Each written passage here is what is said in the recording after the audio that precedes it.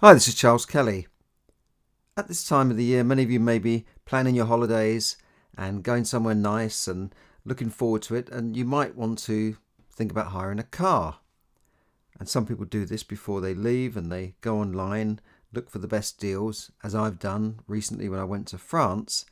And I found a website, kind of a comparison website. I think it was something like carhiredeals.com or carhire.com, something like that. Anyway, it wasn't dealing directly with, your Eurocar and Hearts and Hertz and all that sort of thing. It was just a comparison site that then takes you to find you the deals, and it seemed a pretty good deal.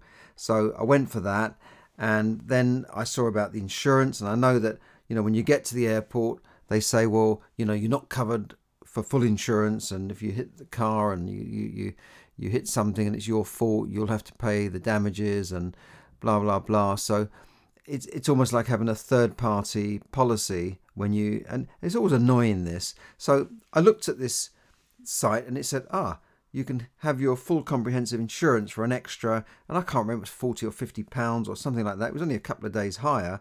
So, maybe £15 a day, you can have the full insurance. And I thought, yeah, that sounds great. I don't have to have this argument at the airport when I get there, and that you have to sort of upgrade. It's one of the biggest cons around, I think. However, when I arrived at the airport to collect the vehicle, and after queuing up, and then you start getting the spiel from them. I thought, what now? I've got all the insurance, but they said no.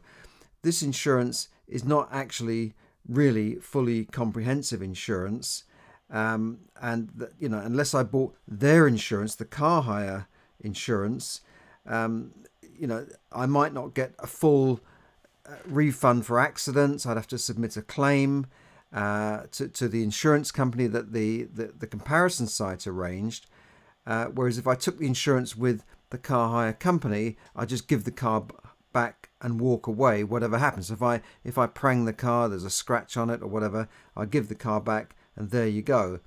So of course I ended up then having to buy more insurance, that the real fully comprehensive insurance from this car hire company. So the other was wasted, and the guy said, look, it's up to you, but this we get this all the time with this company, and it's not right, and we tell them to go back and ask for their money back.